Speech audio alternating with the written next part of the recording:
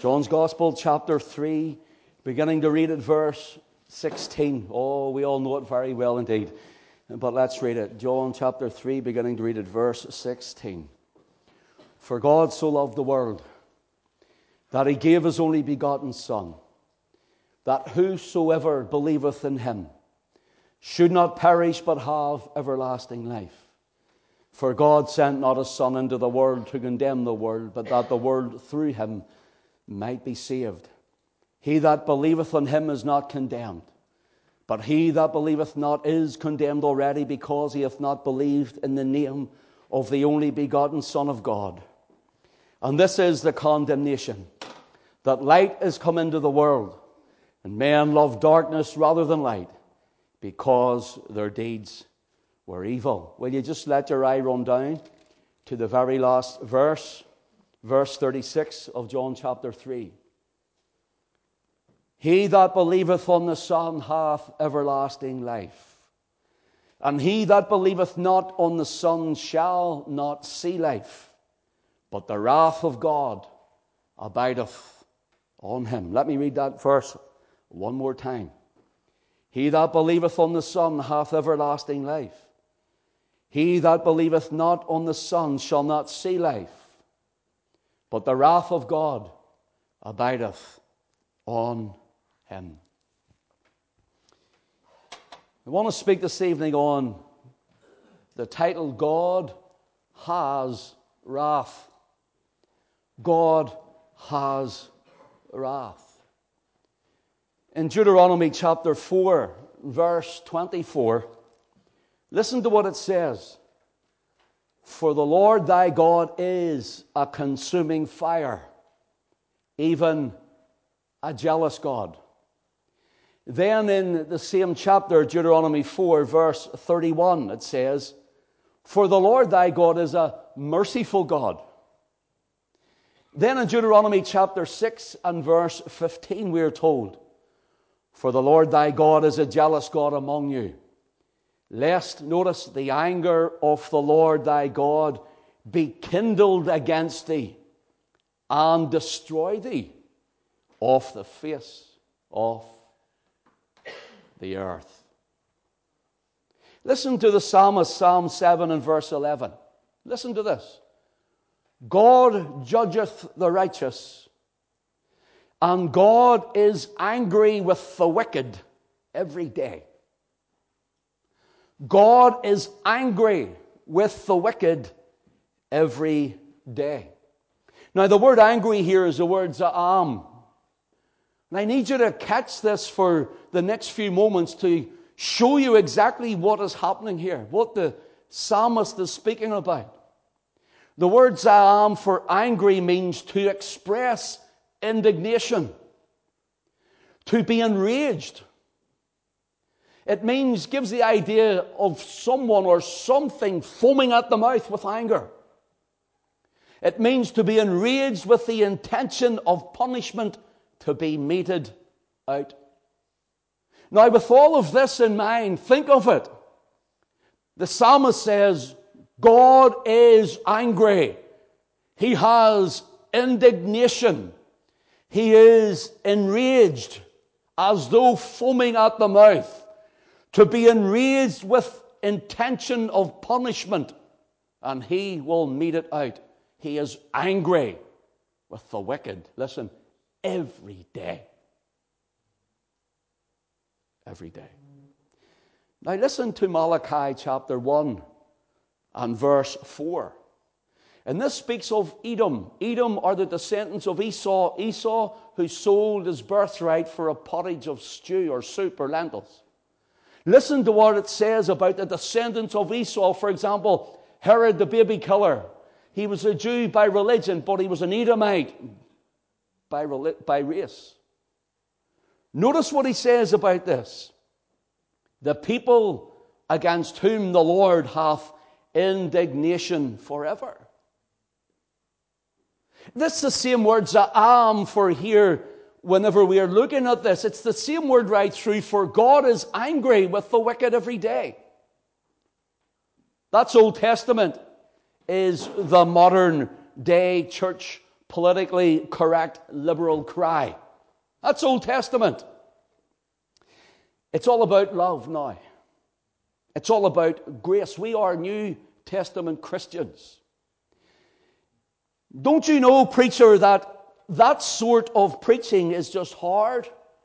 It's harsh. It's fear tactics. It's scaremongering. And it would put people off. Don't you realize to preach those things, it's not acceptable in the 21st century? Have you not read, preacher, John chapter 3 and verse 16? Well, yes, we have, just there now. For God so loved the world. Have you not read 1 John chapter 4, verses 8? And then again in verse 16, where we're told God is love. God is love. Preacher, have you not read in 1 John chapter 4 and verse 10, where it says, herein is love, not that we love God, but he loved us and sent his Son to be the propitiation for our sins. Have you not read that, preacher? And the word I have to say back is yes, many times. Notice, we would not need propitiation for our sins if there was not a wrath against the Christ rejecter. Think about it. He did send his Son because he loved us. He did send his Son to die on the cross for us. He did send his Son to shed his precious blood for us. He did that you and I might be saved, that we might not come under condemnation, because we're already under condemnation. Notice this, the word propitiation. Do you not know what means wrath averted? Preacher, do you not know? Pastor, have you never heard that propitiation means that Jesus is the aversion of God's wrath on us? And absolutely yes, and I agree 100% with every one of these scriptures. Absolutely, 100%. But if you are to tell a people who are in their sin, if you are to tell a people who have rejected Christ time after time, if you're to tell the people then they're all right because Jesus died, live as you like and go as you please and be a Christ rejecter, then you, my friends, are not loving them, but rather you're sending them to a devil's hell. Oh, but you're hard. Oh, I remember one time someone said it and I said it and someone else took it and put it up on a post on their Facebook page. And I said, I may not be a politically correct preacher, but I would rather offend you into heaven than nurse you into hell.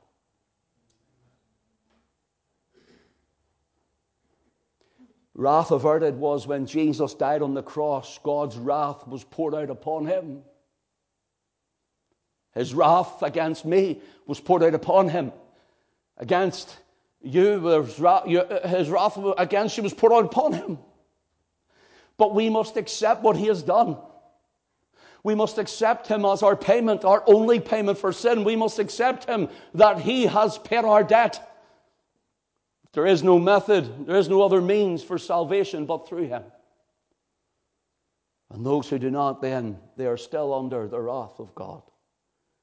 1 John chapter 4, verse 19, preacher says, we love him because he first loved us. Yes, and that's true. I mentioned it again this morning, and I'll tell you, but it's to God's people. John is speaking to the church here. He's speaking to those in Christ.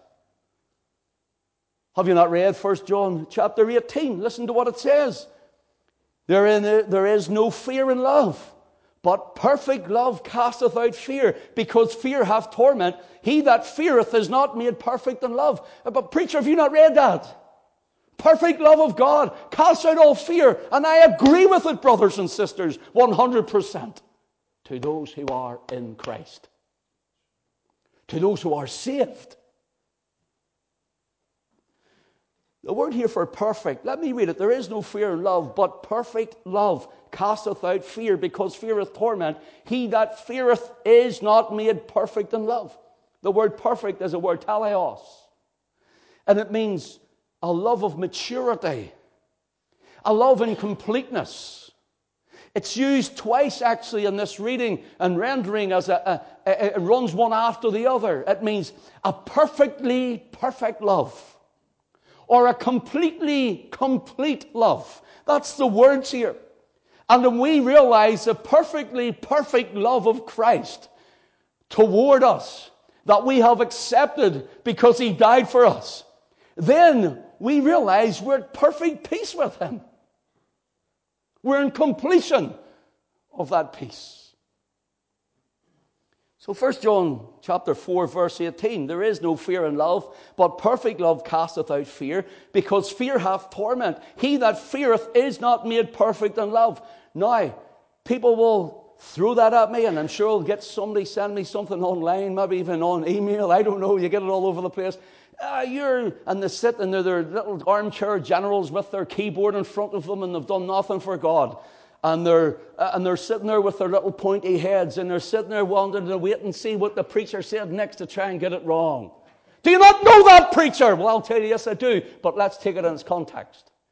The verse before it, 1 John 4 and 17. Let's listen to this. Herein is our love made perfect. Completely complete. Perfectly perfect. Herein is our love made perfect, that we, that's you and I, the believers, that we may have boldness. Will you say boldness? Boldness. Will you say it one more time? Boldness. That we may have boldness. When? In the day of judgment. Then you can bring the next verse in, and you can ask them, are you completely complete and perfectly perfect in the love and peace of God? Changes, doesn't it? That we may have boldness in the day of judgment. Notice, because as he is, so are we in this world. Because as Christ is, so are we. Now listen, brothers and sisters, I don't want to get into a doctrinal debate even more online, but many Pentecostals, and I'm a Pentecostal, many Pentecostals stroke charismatics like to think, well, because he is, we are on this earth. We're like many gods. That's not what it means. He is perfect. He is righteous. He is holy. And because he is, his righteousness, his holiness, his perfection has been given to me and to you who are in Christ. So when the Father looks at me, there's no wrath. When the Father looks at you, there's no wrath because you're in Jesus. When the Father looks at you, he looks at you through the avenue of his Son, and he sees nothing but the blood that you're trusting in. That's what's happening here. That we may have boldness. I want to look at this for a moment. For example, the word boldness is the word parousia, and it means to have confidence. To speak openly and freely. To have confidence to do so. That in the day of judgment, there's going to be those who have confidence before the throne. Confidence before the Lord Jesus Christ. Confidence when others are being cast away. That's tragic. That's horrific. That's terrible. Listen, this is what the Word of God says, not what I'm saying. That we may have boldness, confidence. Listen, let me show you a few other scriptures where this word for boldness or confidence, parousia, is. The Apostle Paul, at the end of Acts chapter 28 and verse 31, we're told of this about him under persecution of the Jews for quite some time. Then it comes to a point in a place we're told, Acts 28:31, that he was preaching the kingdom of God and teaching those things which concern the Lord Jesus Christ with all confidence. No man forbidding him. With all confidence. Paul felt that he could go out and that he could preach the kingdom of God and the things concerning the Lord Jesus Christ. A man who has been hated. A man who had died on a cross. A man whom the Jews reviled as a bastard son of Mary. And Paul, with confidence and boldness, stands up and he steps out and he preaches salvation in the person of the Son of God, the Lord Jesus Christ. It's the same word, parousia. And while all others are wanting to kill him and to stone him and send him to the Roman Senate, while all others are looking for him to be dead, he had confidence. He had confidence in Christ. Friend, can I ask you tonight, in whom and in what is your confidence for eternity? In whom and in what is your confidence for eternity? Here's something else. Let me show you it again. You've heard this many times, Christian. Hebrews 4 and verse 16. Let us therefore come boldly before the throne of grace, that we may obtain mercy and find grace to help in time of need. The word here for boldly, let us come boldly, is parousia. It's the same for confidence, for boldness in the day of judgment. In other words, you and I are not like the high priest of Israel, who could only go in behind the curtain, the veil, once a year to sprinkle the blood on the furniture in the tabernacle. But now the veil of the temple was rent from the top to the bottom when Jesus, the Lamb of God, shed his blood once and for all. And he cried, "It is finished." And when that veil was torn too, you and I had free access every day, every place, every moment of every time into the presence of God, to the throne of grace. I have confidence when I stand to pray tonight. Not because of my great oratory. I don't have great oratory. Not because of any great words of wisdom that I may have. I don't have that. I'm just a Belfast backstreet boy who left school without any exams. No, friend. My confidence is that I have boldness, not irreverence. Boldness, confidence that I can stand before my Father. That He will hear me when I pray. And why? Because I'm trusting in Jesus. Because of the finished work of Calvary. Because of the shed blood of the Lamb. Because I'm saying Christ is more than enough for me. And so I have confidence to enter into His presence. So, 1 John 4:17 says that we may have boldness in the day of judgment. The word judgment needs looked at now. It's the word krisis. Listen to what it means. Listen, there's a few things that it means. I want you to catch it because it's important. Krisis gives the idea of separating or putting asunder. Separating or putting asunder. That we'll have confidence in the day when Jesus separates the sheep from the goats. And He'll say to the sheep, "Come sit in my right hand." He'll say to the goats to the left, "Depart, I never knew you." It's the idea of it. He will judge. It also gives the idea of, listen, sentence of condemnation. Sentence of condemnation. Guilty as charged. Or it means damnatory judgment and punishment.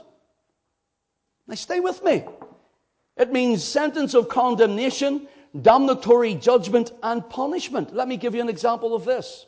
Turn with me to John's Gospel, chapter 5, please, just across the page or two. Listen to what the Lord Jesus says in John 5, verse 22.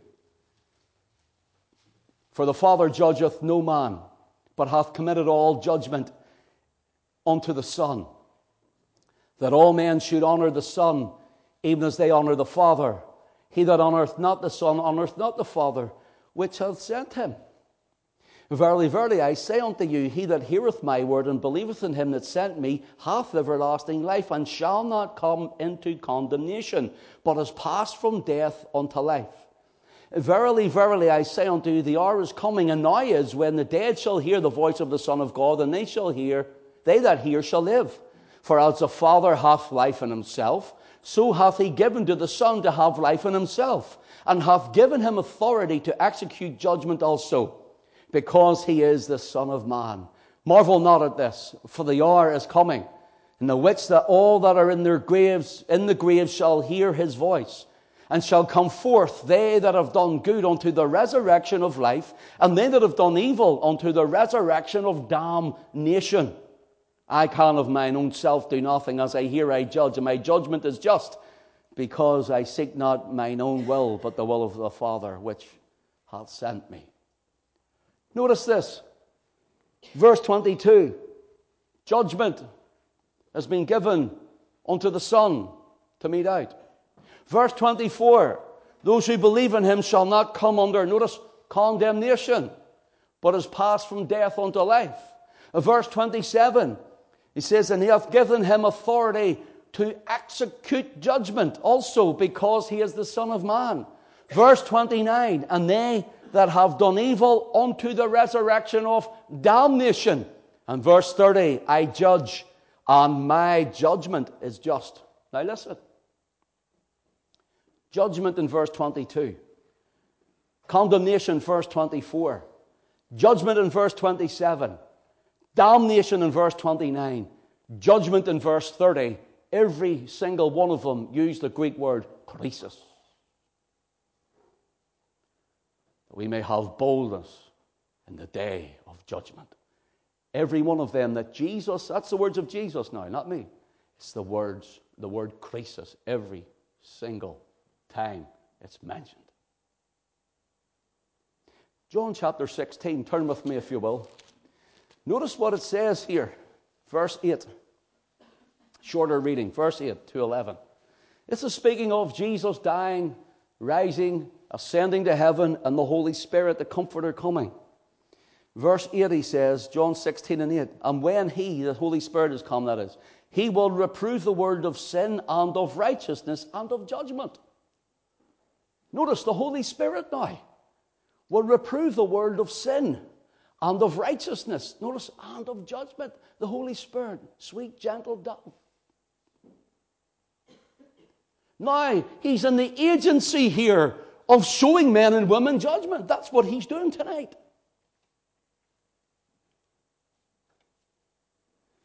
Notice what it says here. Righteousness and of judgment. Verse 9. Of sin because they believe not in me. Of righteousness because I go to my Father and you see me no more. Of judgment because the prince of this world is judged. Do you know what Jesus is saying there? Jesus is saying this. He's saying, the prince of this world, who is the devil, he's going to be judged. And do you see if God lets you into his heaven, into his kingdom? See if he lets you in bypassing the cross, then he'll have to let the devil in. And he'll have to apologize to the devil if he lets you in and doesn't let him in. Because the devil will be judged, all sin will. Krisis. Hebrews 9 verse 27 says, and as it is appointed unto men once to die, after this, the judgment. Krisis again. It's the same word. 2 Peter 2 and verse 9. The Lord knoweth how to deliver the godly out of temptations, and to reserve the unjust unto the day of judgment to be punished, Peter says. This is the Bible, friends. This is the Bible, brothers and sisters. This isn't me making this up. This is God's manifesto to the human. This is God speaking to men and women. He says there is a day and an hour where either death comes or his Son comes from heaven, and there will be judgment. Are you saved? We don't hear it too many places now. Preachers are afraid to preach it, afraid to offend. I told you I'd rather offend you into heaven. I'd rather offend you to stir your heart, to hear the word of God and say, I need saved, or I must get right, and to leave this place and someday go to hell. Notice this, 2 Peter 3 and 7. Listen to what he says. But the heavens and the earth, which are now, by the same word are kept in store. Notice, reserved unto fire against the day of judgment and perdition of ungodly men. Peter said that. That's in the Bible. There's it on the screen. It's in the Bible. You know, the case is today, if you want Jesus to bless you, come up here. Look how many people get saved. There's 20, 30 people up here. Do you want another blessing? Come over. There's more coming to get saved. That's not salvation, friend. That is not salvation. Salvation is a crisis point of the life. Salvation is a quickening of the Holy Ghost. Salvation is a man and a woman coming alive and realizing they're a sinner in need of a Savior and seeing Christ as their only means and method of salvation. Salvation is the Holy Ghost taking His own precious word and like a chariot riding furiously into the hearts of men and women. That's salvation, friend. Salvation isn't come walk up to the altar, bow down and say a nice wee prayer. Salvation isn't in the rituals of church. Salvation isn't in the robes and the day-gone fish mitre hats. Salvation isn't in kissing the pontiff ring or the bishop ring. Salvation is in none other but in Christ. It's nowhere else. And this day of judgment is coming. It's coming. I don't know when. But oh friend, be ready. Where's your confidence? Are you confident you stand before God? Are you confident when you stand before Him that you can say, saved by grace, unto Him who hath loved me and washed me from my sins in His own blood? Are you confident? Will you have boldness in that day? So 1 John 4, verse 17 and 18. I think next time someone reads it to you, you'll think differently and tell them to read the previous verse from verse 18, that we may have boldness in the day of judgment. Yes, it's true. God is love. God is love. But love is not all that God is. Love is not all that God does. Love is not all that God has. God is love, and love is an attribute of God. He's a spirit. That's an attribute. There's many other attributes we could go through. His omnipresence. We could go through many of them, but the love of God, He is love. He is love. It's, for example, the definition of attribute is this: a quality or a feature regarded as a characteristic or an inherent part of someone or something. Look, do you know what it means? It means He is, what He's always been. Love. And if you can't see love, here it is, that when Adam fell in the garden and Adam's race took Adam's germs, and whenever we all became sinners because of one man's disobedience, and sin entered into the earth and death came from sin, and because of that, then you and I will die and go to the grave, and you and I are under condemnation till we go to the grave outside of Christ. We're under the condemnation of God. We're guilty as charged. Even our very nature, it's not about doing good. You can do good all your life, but your very core of your own characteristics and attributes, something that is attributed to the human flesh, is depravity, sinfulness. People don't realize it. Christ had to come to die even for that. That no matter how good I am, I'm never good enough. No matter how good you are, you're never good enough. But Christ came to lay the axe at the root.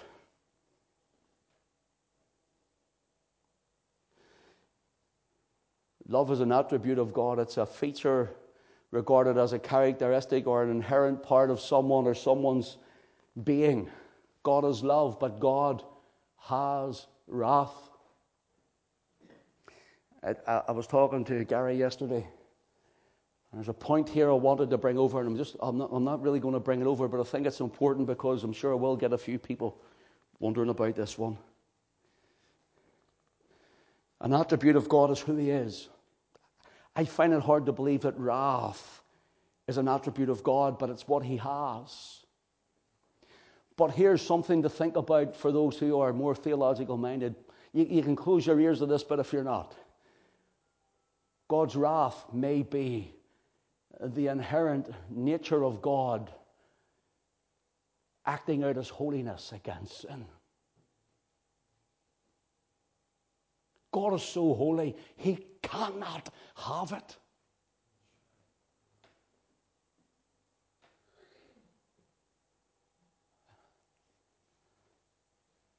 It's God has an attribute called justice. It's God's attribute of justice, building in wrath. This is a sinner.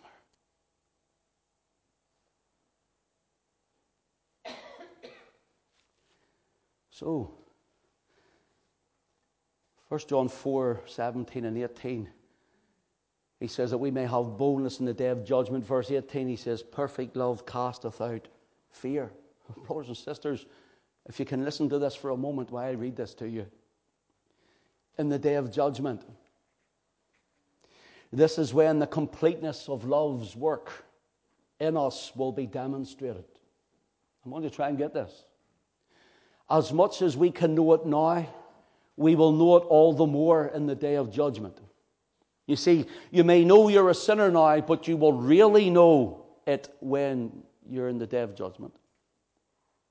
You may know you're not better in yourself than those who are going to hell, but you will really know it in the day of judgment. You may know the reality of hell now, but you will really know it in the day of judgment. You may know the greatness of Jesus' salvation now, but you will really know it in the day of judgment, believer, because you won't be there. When I see people who weren't even as bad as me in my past, who have rejected Christ and go to hell, I will see how great the love of God is. And I will realize how real that damnation was and that condemnation was on me. But I will realize the greatness of Christ's salvation. Because I will see where I should have been, where others are headed. Christ has kept me from it all. Can you get it? What a Savior. What a God. What a Christ.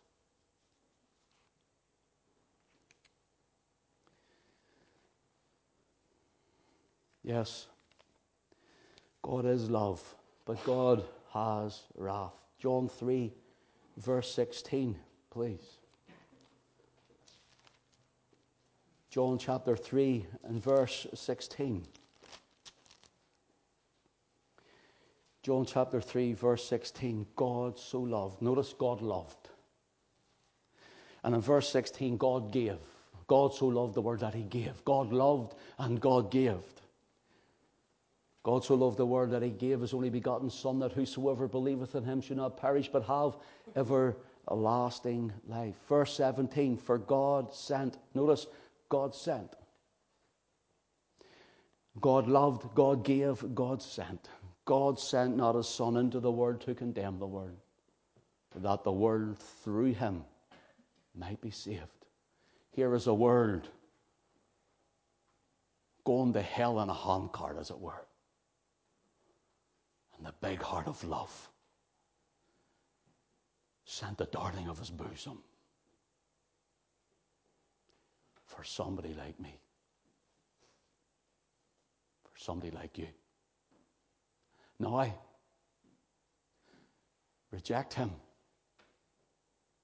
and we're still under condemnation, on our way to damnation, without justification, no redemption or salvation.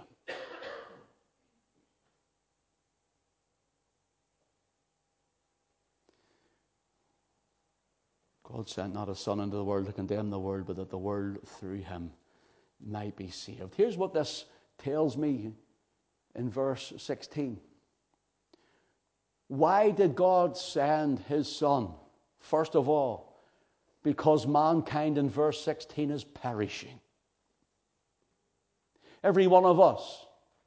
I've put on my nice suit and my shirt and my tie, and I even got my hair cut yesterday, trying to make yourself more presentable, although people are telling me off because I've got a beard.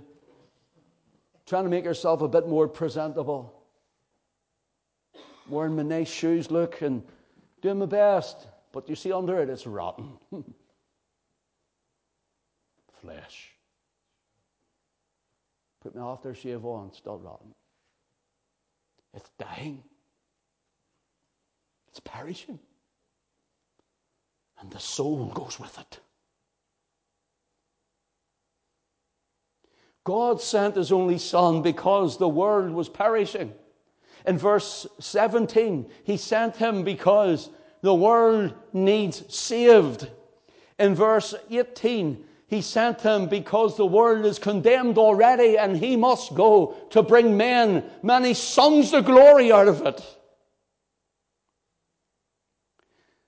And when we get to verse 36, let's read John chapter 3, verse 36. He that believeth on the Son hath everlasting life. And he that believeth not on the Son shall not see life, but the wrath of God abideth on him. You see, God sent the Son because his wrath every day was on me. And I didn't even know it. I didn't even know it. Romans 1 and verse 18, listen to what Paul says. He says it after giving a list of men and women who are living licentious lifestyles. For the wrath of God is revealed from heaven against all ungodliness and unrighteous men who hold not the truth in righteousness. Romans chapter 2 and verse 5, listen again. But after thy hardness and impenitent heart treasurest up unto thyself wrath against the day of wrath and revelation of the righteous judgment of God. This is New Testament now. We've been in 1 John 4, we've been in John 5, we've been in John 16. Now we've been in John chapter 3, and then we've been in Romans. Chapter 1, chapter 2, we're getting into chapter 5 next. It's New Testament. There's still wrath. You see, God is still God. Romans 5 and 9, much more than being now justified by his blood. That's the saved. I'm just as if I had never sinned. Being justified by his blood, listen, we shall be saved from wrath through him. Oh, friends, if you have your pen and pencil, write Galatians 5:19. Read Ephesians 5, verses 3 to 7. And let's look at Colossians chapter 3, all New Testament, verses 5 and 6. Colossians 3, verses 5 and 6. Mortify therefore your members which are on the earth. Listen, fornication, uncleanness, inordinate affection, evil concupiscence, and covetousness, which is idolatry. Verse 6, for which things' sake the wrath of God cometh on the children of disobedience. That's New Testament. Now, I don't really watch, the very rare time, some of the Christian channels. I haven't heard anything like this once. I haven't heard it.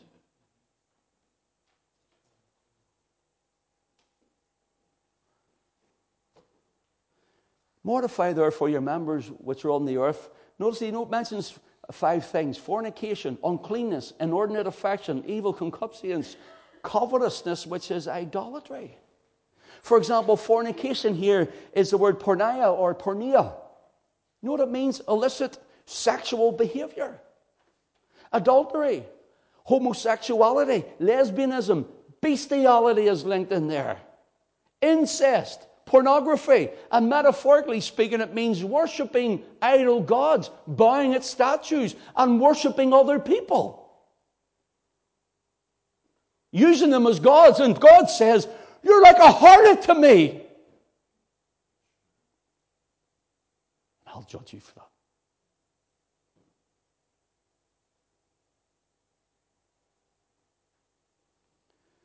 Secondly, he mentions uncleanness, akarthesia. It means impurity, lustfulness, and irresponsible living. And God says, Just the wrath of God is against men like this, women like this. Inordinate affection is thirdly, and it's the word pathos. It can mean love. It can mean from a heart's desire. You can love something with pathos. You can feel love for someone and compassion. But here it gives the idea of depraved passions. Depraved passions. Evil concupiscence is the word epithema, thea.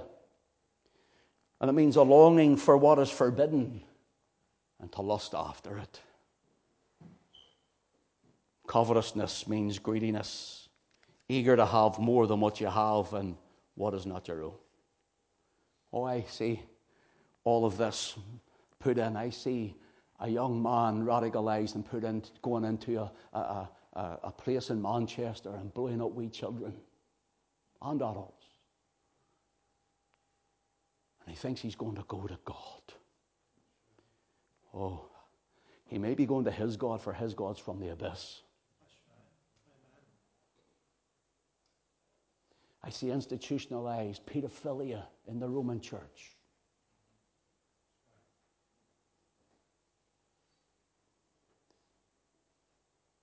I see gay pride marching through the streets, cavorting men with men and women with women, while shoppers are walking with their little children. Men who are stripped almost naked, cavorting one with another in our city centres. And listen, that's child abuse.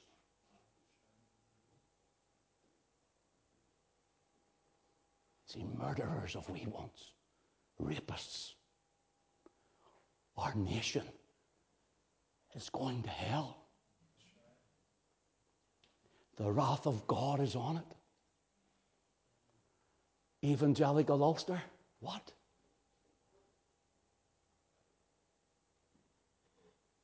Little reformed Ulster. Sure, even in the pulpits. There's more clowns than there are in Duffy Circus.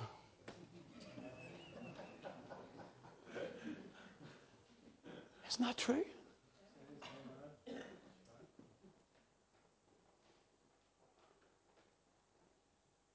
Oh, brothers and sisters,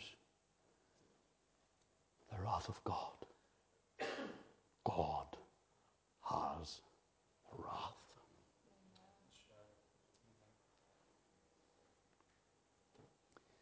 I'm going to read some scriptures as I finish this. Thank you for your attention. Revelation 6 and 16 and 17. Listen to what it says about men crying in the day of Christ.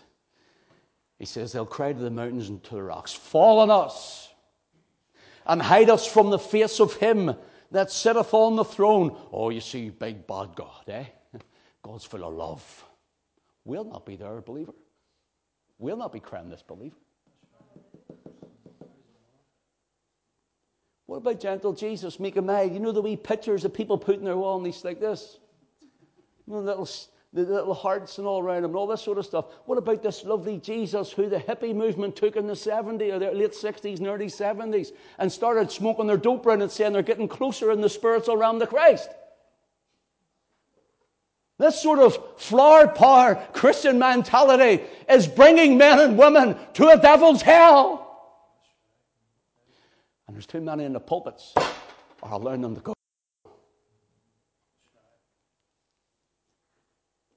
Oh, friends, listen to this about gentle Jesus, meek and mild. Listen.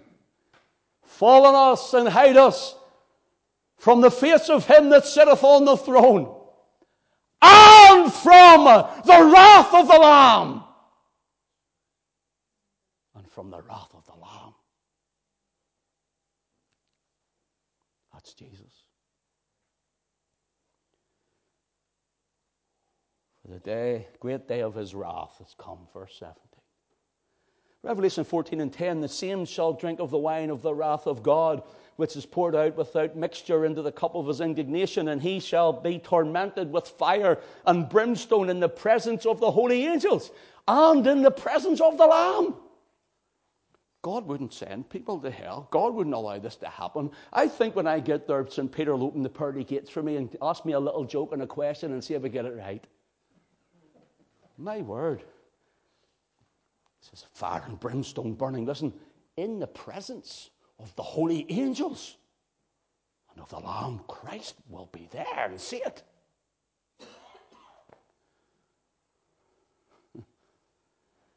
Revelation 19, verse 15, the coming, conquering Christ. Listen to this. And out of his mouth goeth a sharp sword, that with it he should smite the nations, and he shall rule them with a rod of iron.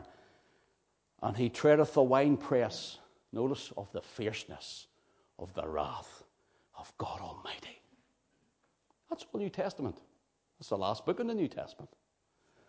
2 Thessalonians chapter 1, reading from verse 7 says, "And to you who are troubled with us, when the Lord Jesus shall be revealed from heaven with his mighty angels in flaming fire, taking vengeance on them that know not God, and that obey not the gospel of our Lord Jesus Christ, who shall be punished with everlasting destruction from the presence of the Lord and from the glory of his power, when he shall come to be glorified in his saints and to be admired in all them that believe."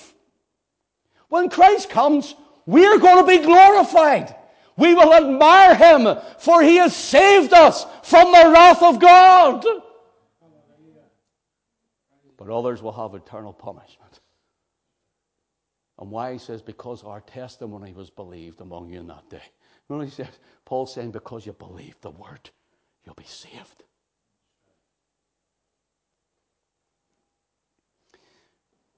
God is love. God has wrath. Now the question is, are you under condemnation and his wrath? Or are you under the blood? God bless his word to us tonight. I know that's been somber, a sobering message. I know it's been a hard message even. But let's stay true to what the word is. Let's stay true to the word of God. Let's tell people their need of a Savior and to be saved. Amen. Praise the Lord.